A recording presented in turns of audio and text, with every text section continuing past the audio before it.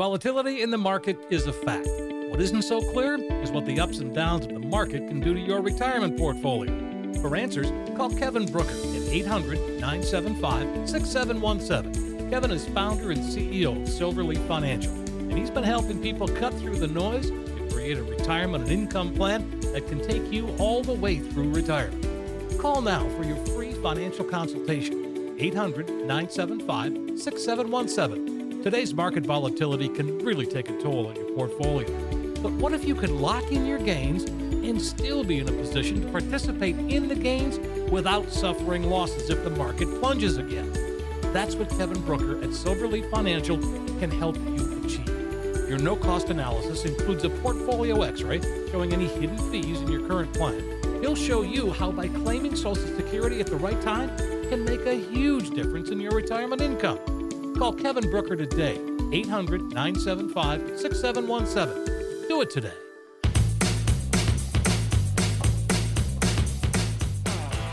This is Kevin Brooker. Welcome to Cruising Through Retirement.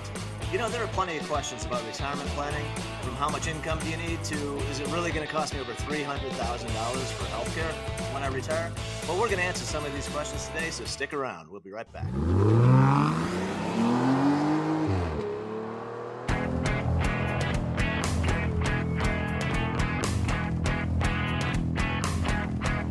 You found Cruising Through Retirement with Kevin Brooker. Kevin is an investment advisor representative with more than 30 years experience. He's helped thousands of people cruise through retirement, and he'd be happy to help you too. Stick around for today's adventure on Cruising Through Retirement.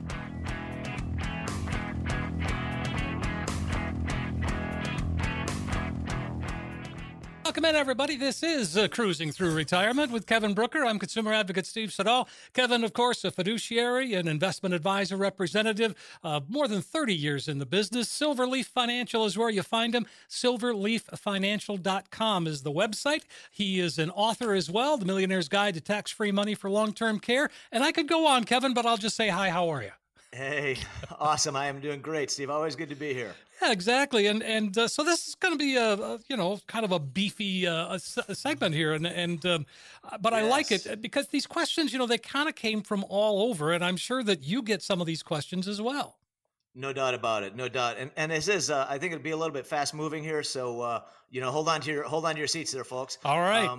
But we do get a lot of questions. A lot of them have come up. People have heard them before. And they don't know is this true or is it not true or is it, kind of true? And we all know it's important, right? That you want to have a solid plan in place when you retire. Ideally, you'll have an income plan that takes into consideration everything coming in, everything going out, and that you've got guaranteed money every month, whether it's your pension or your Social Security, or you do it another way. But we can help you generate that guaranteed income if you would like more of it, because in my mind, that's what really makes retirement, peaceful and enjoyable, is never having to worry about do you have enough income coming in every month, because you're not worried about the stock market going up or down. Sure. And the question is, well, we've heard about this 80%. Is 80% of my pre-retirement income, is that the true number? Is that enough? And my answer, guys, is the answer is no. It's not enough. Well, see, for me too. I mean, I'd like 100%. That's how I want to structure it. Yeah. I mean, hey, how nice would it be if it was actually more than you're making money? Even better. How fun would that be? Yes. Right. and so I think what I would ask everybody or suggest to everybody, just try to have the same amount of income, maybe have even more, because all you need to do is step back, look at what you're paying at the grocery store a year ago, 2 years ago, 3 years ago, and look at what you're paying now. Right. Yeah. Look at what you paid 2-3 years ago to take a trip, to rent a car, to get a plane ticket somewhere, versus what it costs now. All right. Inflation is the I don't know what to call it, the nasty dragon over in the corner that's breathing fire on us, it seems. It sure is. It's like heating everything up, right? Making all the prices go higher. And the problem is we never know when it's going to hit. All right. And before you start blaming anybody politically, one way or the other, first you want to realize this administration put out less money than the last one, but you also want to realize inflation is hitting everybody around the world. It's not just the United States, guys. It's everywhere around the world. Other countries have it way worse than we do. and wait for, and I mean, what I mean by that is there's a lot of other countries that have far higher inflation. So I think we should forget about the blame game and just deal with it and find out the best way, figure out the best way to prepare for it going forward, so that if prices do go up, you can turn on another source of income and boom, I get an extra $300 a month coming in now. That's going to help me pay for the extra, the extra 200 that I'm spending on whatever it is, and give you a little extra cushion for spending money too. Because the way that I like to do it is to ladder the income streams so that as you get, let's say you retire at 65, well, we want to have these other mechanisms in place so that maybe when you turn 67, 68, you turn on one more. A few years later, you turn on another one, and so on. So every few years, you can add to your income. So you make your income go higher, not just through the cost of living increases, like on your Social Security check, but also because you tap another source of money that you've saved that can utilize for income that will never stop paying you. And to me, that is going to be a fantastic retirement because it can be stress-free and that you don't have to worry about your income needs. Right. And so one of the other things that the questions that came up was, so if I have enough income to just get by, isn't that enough? Yeah, that's dangerous. That's kind of sad if you ask me. I don't want to just get by. Hell, that's how I grew up, just getting by. Yeah, a lot of us did, yeah. Right? And I grew up, my oldest brother's 18 years older than me, and I had to wear hand-me-downs. Okay. Yeah, wow. 18 years old. These aren't recent. Fashion was way different. Yeah. 18 years later, yes, I'm sure. It's like, what are you doing to me? So, and obviously there are worse things than having to wear hand-me-downs, but my point is, my family didn't have enough money to go out and buy us all new clothes every year. Right, exactly. Before you go back to school, and so I wore my brother's clothes from years ago, and but yeah, trendsetter. That's what you were. You're a trendsetter. That's it. I am fashion forward, man. Yeah, so not back in those days, but no, I think the short answer is, it's possible you can, if you retire with the bare minimum, that you'll be fine, maybe for a couple of years. But guys, what's going to happen when inflation hits? Because we all know, like one thing I've told my wife, I said, I want to get our bills, I want to get them as low as we possibly can before I retire. Because there's one thing that's certain beyond death and taxes is that all of your bills are only going to go higher over time. They're not going to go lower. They're only going to go higher. Your property taxes, right? Yep. All of those things are going to go higher. Well, and they're not going to go away just because you're retired. That's right. That's right. There are a few carve-outs, if you're on the lower end of the income scale, then a lot of communities, a lot of counties, they do have things, for instance, you can freeze your property taxes in some places, and there's other things that you can get discounts on. But oh my gosh, I can't imagine going into retirement just thinking that I'm going to scrape by because I'd put money on it that maybe 5 years later, you're not going to be able to make ends meet. Mm-hmm. And you might only be in your 70s. If you retire at 67, so now you're 72, you can have another 15, maybe 20 years, if not longer, of life. And in that scenario, it's really, really not pretty. So I'd really try aiming for 100% of your income. If you'd like ideas about how you can generate more of it, by all means, give me a call. There's a lot of ways we can do it.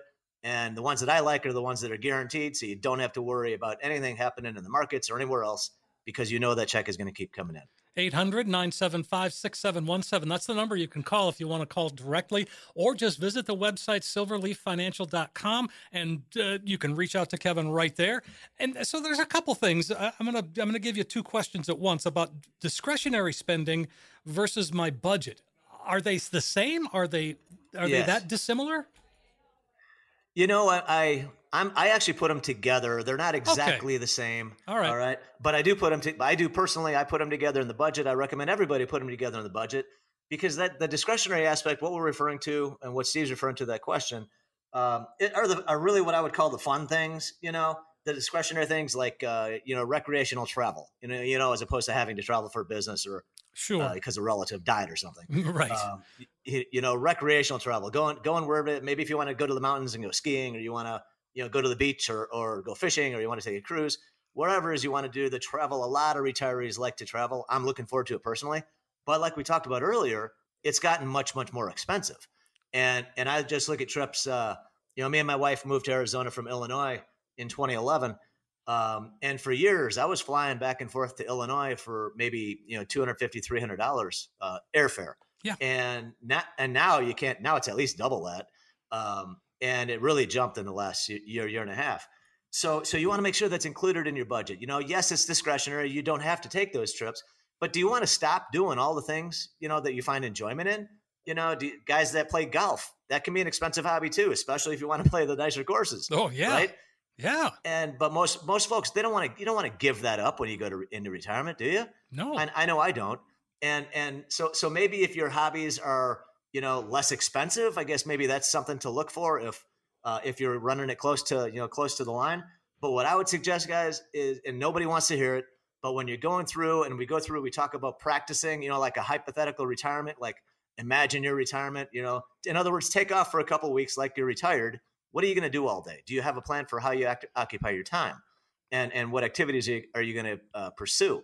And what I would suggest, the part that nobody wants to hear, is that if you think you're going to be close, that you're running it a little closer than you might like, then I'm going to say, you know what, wait to claim your Social Security and maybe work for another year, because that's one less year you'll be drawing money from your savings. And it's one more year that you'll be adding to your savings. It can make a big, big difference. Just an extra year of work. The delay in Social Security will get you another 7 or 8% increase in that check. And you'll be adding more money to your retirement savings as opposed to taking away just by adding that year. So I always want to suggest everybody give it some thought until when we run the numbers and we say, you know what, you're good. But until we can do that, I'm going to say, you know what, keep on working and trying to save that money, and the next time the kids come asking you to help them out or bail them out, tell them no. Tell them no, exactly. That's an important conversation to have too with the kids, because I think sometimes the kids get, they get a little heady thinking that, hey, mom and dad are rich, or, and. Oh, yes. I know they do. I'm sure that you probably have clients where you've had that conversation. I have had, more than I'd like, actually, way more than I ever anticipated. Okay.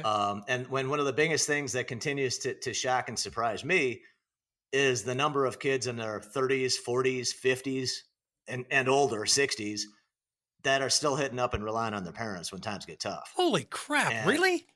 In their 50s? Yeah. I've got a situation. Yeah, wow. I've got one. It's totally true.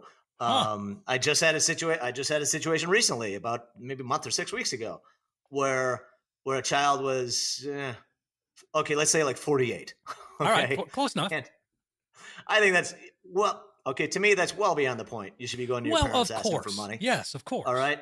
If that's the case, go to find a government program that can help you out. There's plenty of government programs that can help people out. In other words, food stamps. You don't have money for food, go get on the food stamp program. All right. That's what it's there for, right? That is why it's there. Yeah, it's not there to be. All we hear are the bad stories about people abusing it, but it's there for a reason, for people who need it.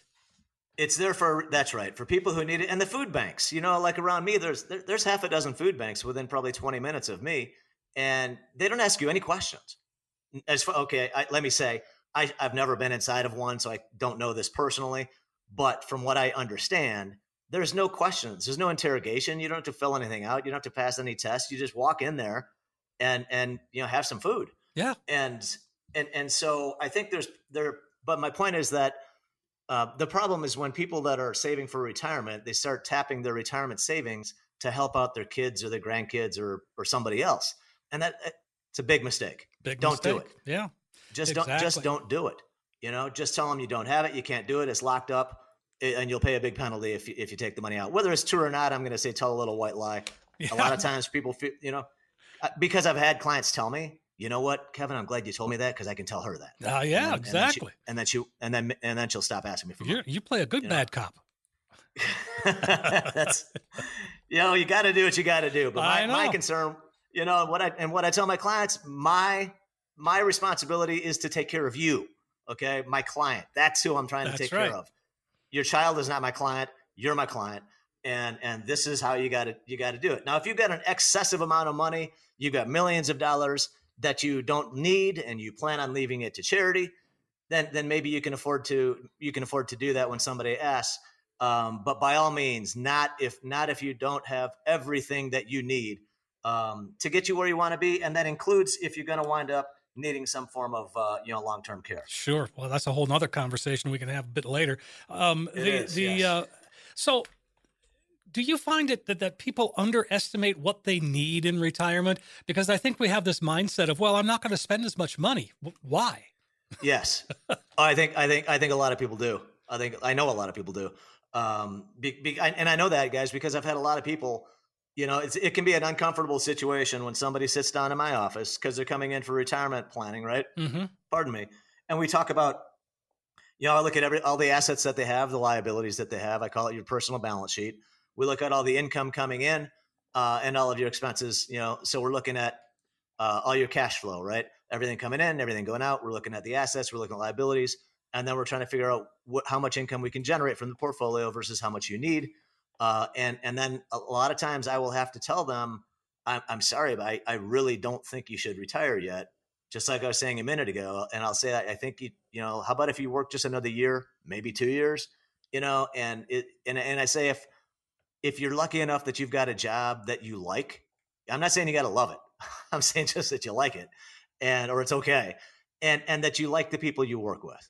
Okay. Again, you don't have to love them, but it's not something that is terrible, right? That's what I'm saying. Right. It's not unbearable. And because most people, one thing that's good, most people tell me, I don't mind my job. It's okay. I just want to retire. And so they can do it. And the point I'm getting at is because they're sitting down with me thinking they have enough assets. They've got themselves positioned that they can retire. And then when I come back and tell them, no, sorry, I don't think so. That's the proof to me that, okay, the answer is yes. Well, if you only live another 10 years, you've got enough. But if you think you're going to live into your 80s, you probably don't have enough. And so it can be a difficult conversation, but that's what tells me people are underestimating the expense. And when one of them is healthcare, people, when they see the number, you might need $250,000 or $300,000 just for healthcare in retirement. The number blows them away and they think it's just crazy. It doesn't apply to them. They think it might be including long-term care. And the answer is no, that does not include long-term care, guys. That is really, it's your Medicare payments, your Medigap payments, or if you've got a Medicare supplement plan, that's what it's talking about is the insurance plus the out-of-pocket expenses. That's what it's talking about cumulatively throughout your retirement, which could be a 30-year retirement. So when we say 300,000, it's basically saying, all right, it's probably going to cost you maybe 10 grand a year, to pay for all of these things. And so that's when I think a great situation to be in will be, you know what? You put this money into a health savings account, you put money into an HSA, and you've got X amount of money in the HSA account that now you can take out tax-free, right? Mm-hmm. And the nice thing about it, if we structure it right, and if you work with me, this is how I'd recommend it. We want to structure it so that we have 1 or 2 or 3 years in retirement where the only income that you tap in addition to your Social Security is tax-free income. And at least in those years, if you're able to do that, you won't have to pay any tax on your Social Security either. All right. Now, most people won't have enough to do that indefinitely. That's why I said maybe 2 or 3 years. But if you've got a Roth IRA and you've got an HSA, we want to strategize about when it's best to take it. Do you take it early in retirement? Do you want to save it for later on in retirement? Because it is tax-free, right? Mm-hmm. My personal plan, I feel like my early to mid 70s is when it looks like a good time for me is when I'm planning on, utilizing those. But obviously it's day by day, figure it out at that time. But I want to get as much tax-free growth as I can.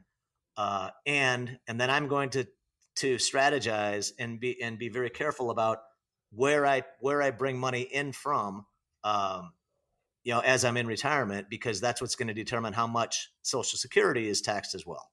So we talk about longevity and longevity risk.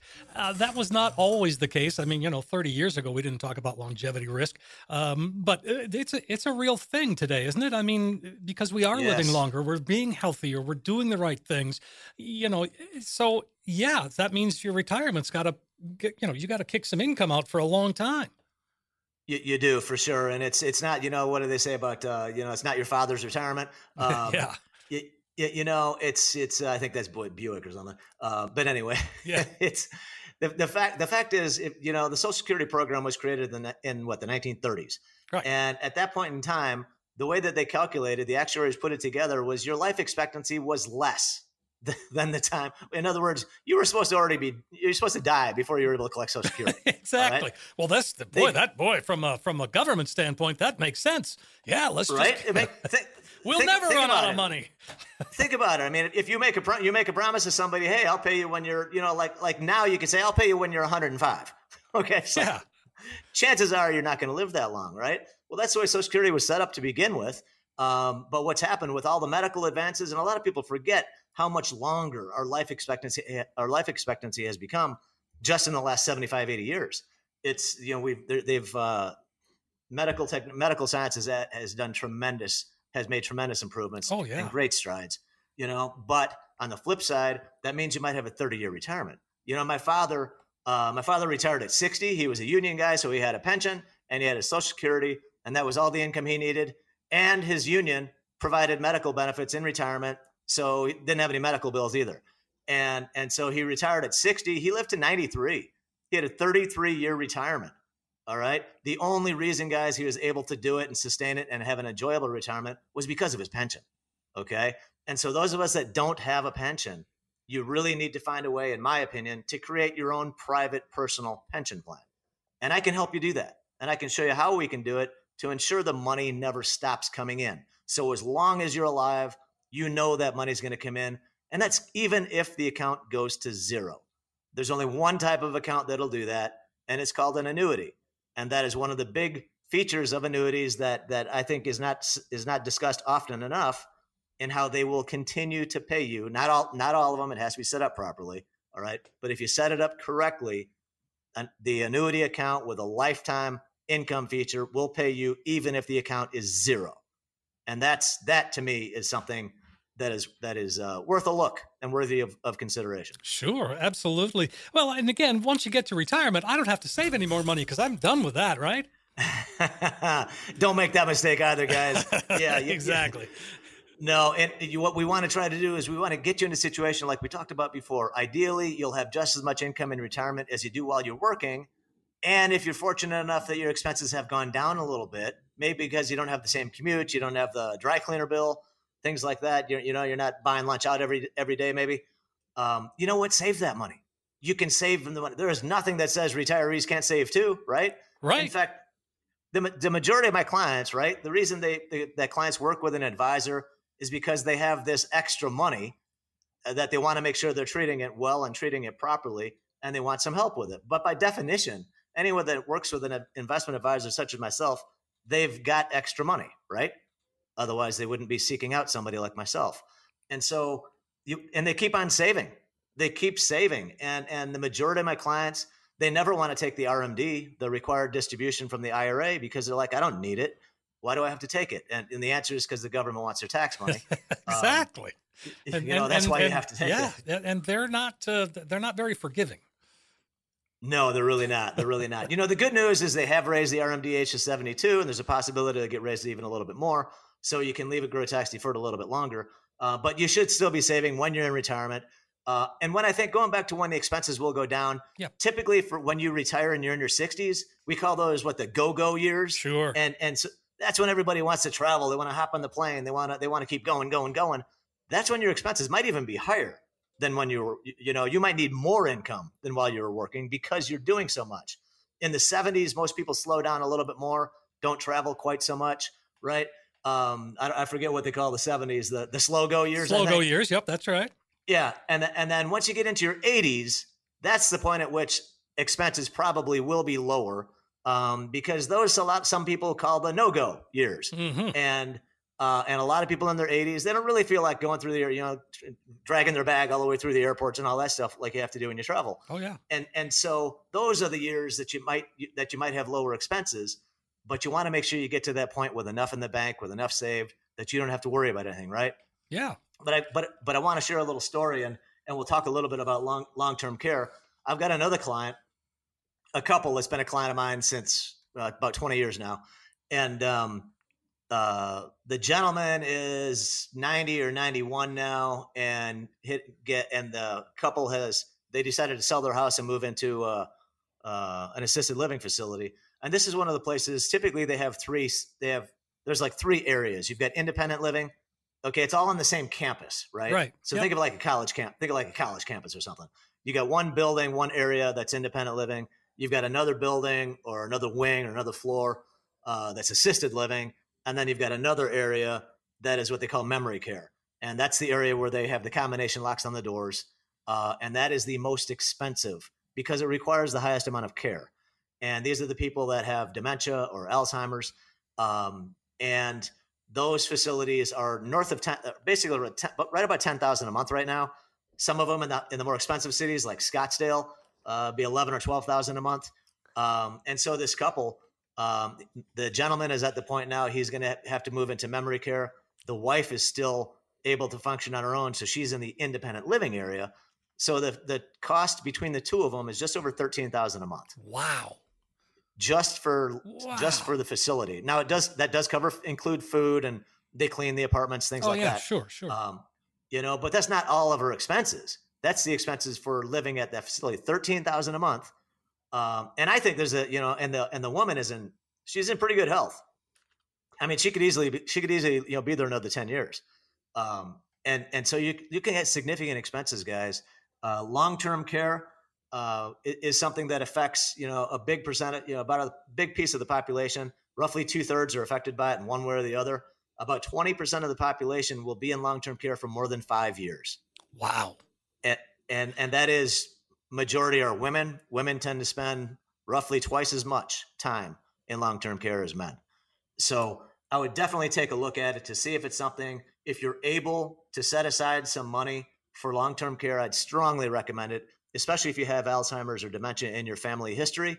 Those are the folks that typically spend the longest amount of time in these facilities. Sure. So long-term care, I mean, you wrote the book on long-term care. It's called The Millionaire's Guide to Tax-Free Money for Long-Term Care. Let's dig into that a little bit and start with, maybe history, Kevin, in terms of the long-term care insurance is really a thing of the past, and it just outlived its usefulness, right, from an economic standpoint.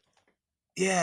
And the strange thing, Steve, that I talk to a lot of when I have this conversation, what I always tell people is, and I'm going to call it standalone long-term care insurance. Okay, so sure. In other words, just like a standalone, you've got a life insurance policy. It covers you for that specific purpose. You've got, auto insurance or homeowners policy, whatever. The long-term care insurance, you pay a premium for the coverage. And if you need the long-term care, then you'll get the benefit from the carrier that issued the policy. But if you never need it, then some people feel that the money you spent on those premiums was wasted money.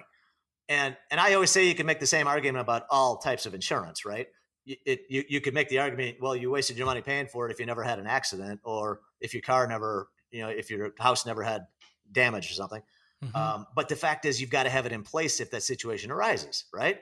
So it's the same thing with long-term care insurance. But the thing is, back in the 90s, Genworth was one of the biggest issuers of long-term care insurance. And everybody thought at the time that it was way too expensive. It just cost too damn much, they would say. It's too expensive. The irony of it, guys, is that the truth is they didn't price it expensive enough. They wound up exiting the business because they lost too much money. They lost so much money, they got out of the business. And that's because they weren't charging enough to cover what they needed to cover. But the irony, everybody thought it was already too expensive, right? Right, of course. And so the reality, guys, is that it's just very, very expensive.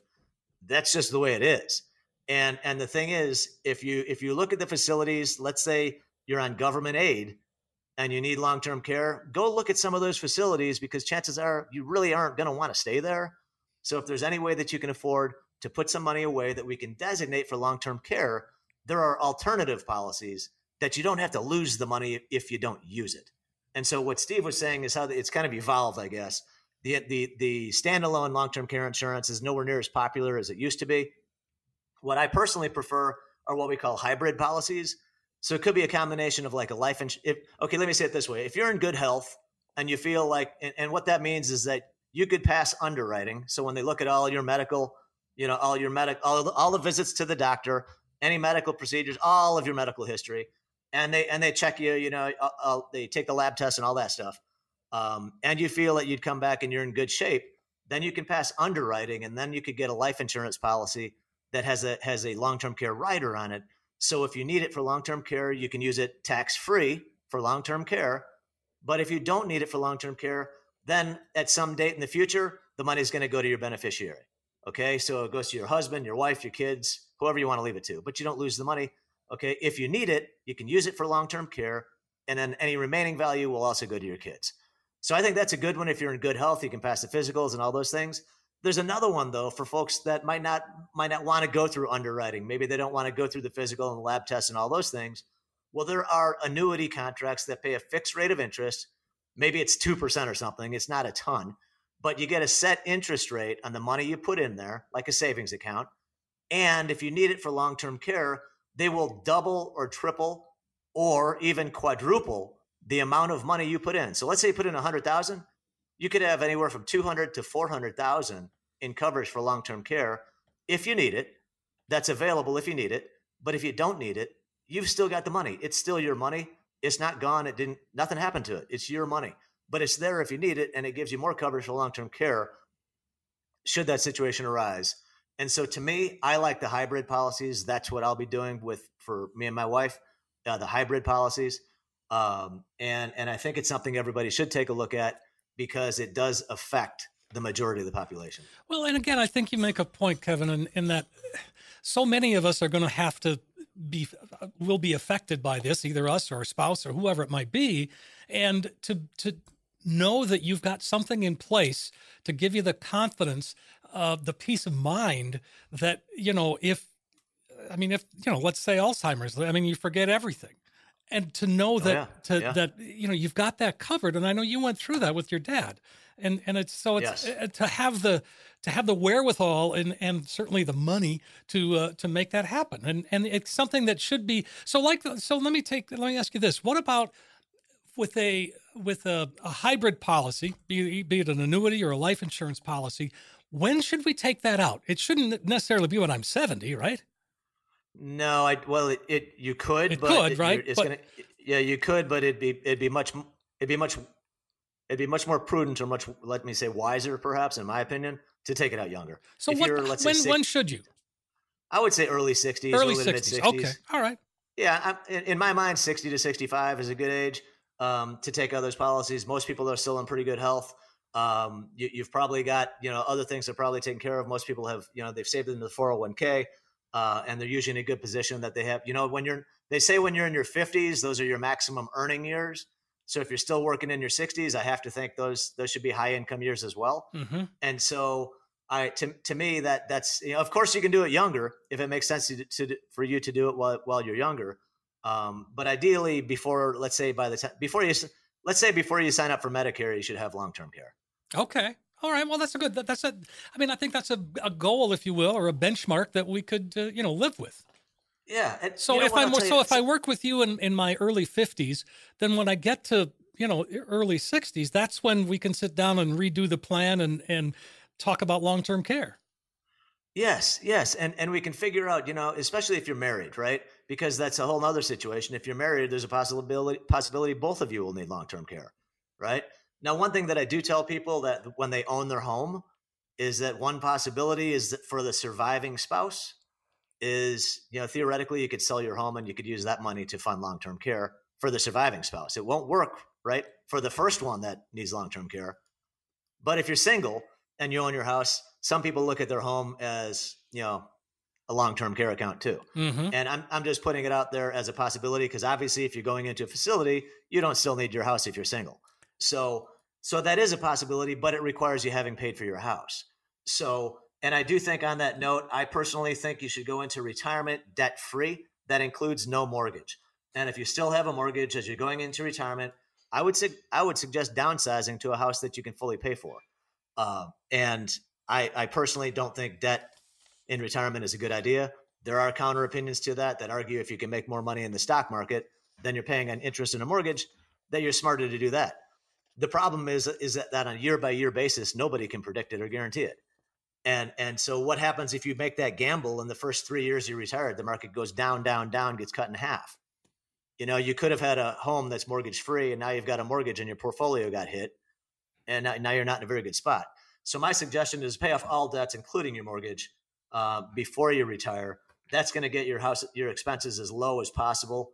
And some people move to a different location, maybe to move to a lower cost of living area, maybe consider a 55 plus community because their property taxes are so much lower because they don't pay as much to the schools. Okay. Mhm. So there are advantages to the 55 plus communities because of lower property taxes. That's one advantage. So there's a lot of different things you can do, but by all means, with regard to long-term care, if that's something you'd like to talk about, give me a call or reach out. Go to my website. You can request a copy of my book, and I'm happy to send it to you free of charge. Well, and the thing is your book goes over much of what we talked about here today from a long-term care standpoint. Oh, yes, it does, and it does go into the hybrid policies that we've just talked about here, as well as a lot of other information. And guys, it's not a super long book, We didn't want it to be, the encyclopedia of exactly. Yeah. We wanted to make it a good read, to share some information, but not make it so long that it's going to take you 2.5 weeks to read it. So perfect. Perfect. So I think it's a good read, and there's quite a few good ideas in there, in my humble opinion. Well, and again, the book is called The Millionaire's Guide to Tax-Free Money for Long-Term Care. You can get your copy at silverleaffinancial.com, silverleaffinancial.com. I encourage you to do that, especially if you've got questions about long-term care. You're getting into that financial red zone. Yep, Kevin would love to help you. Yes, by all means, feel free to reach out. Any questions they have, guys, feel free to give me a call or shoot me an email, and I'll be happy to help out in any way that I can. There's never any cost or obligation, just for phone call.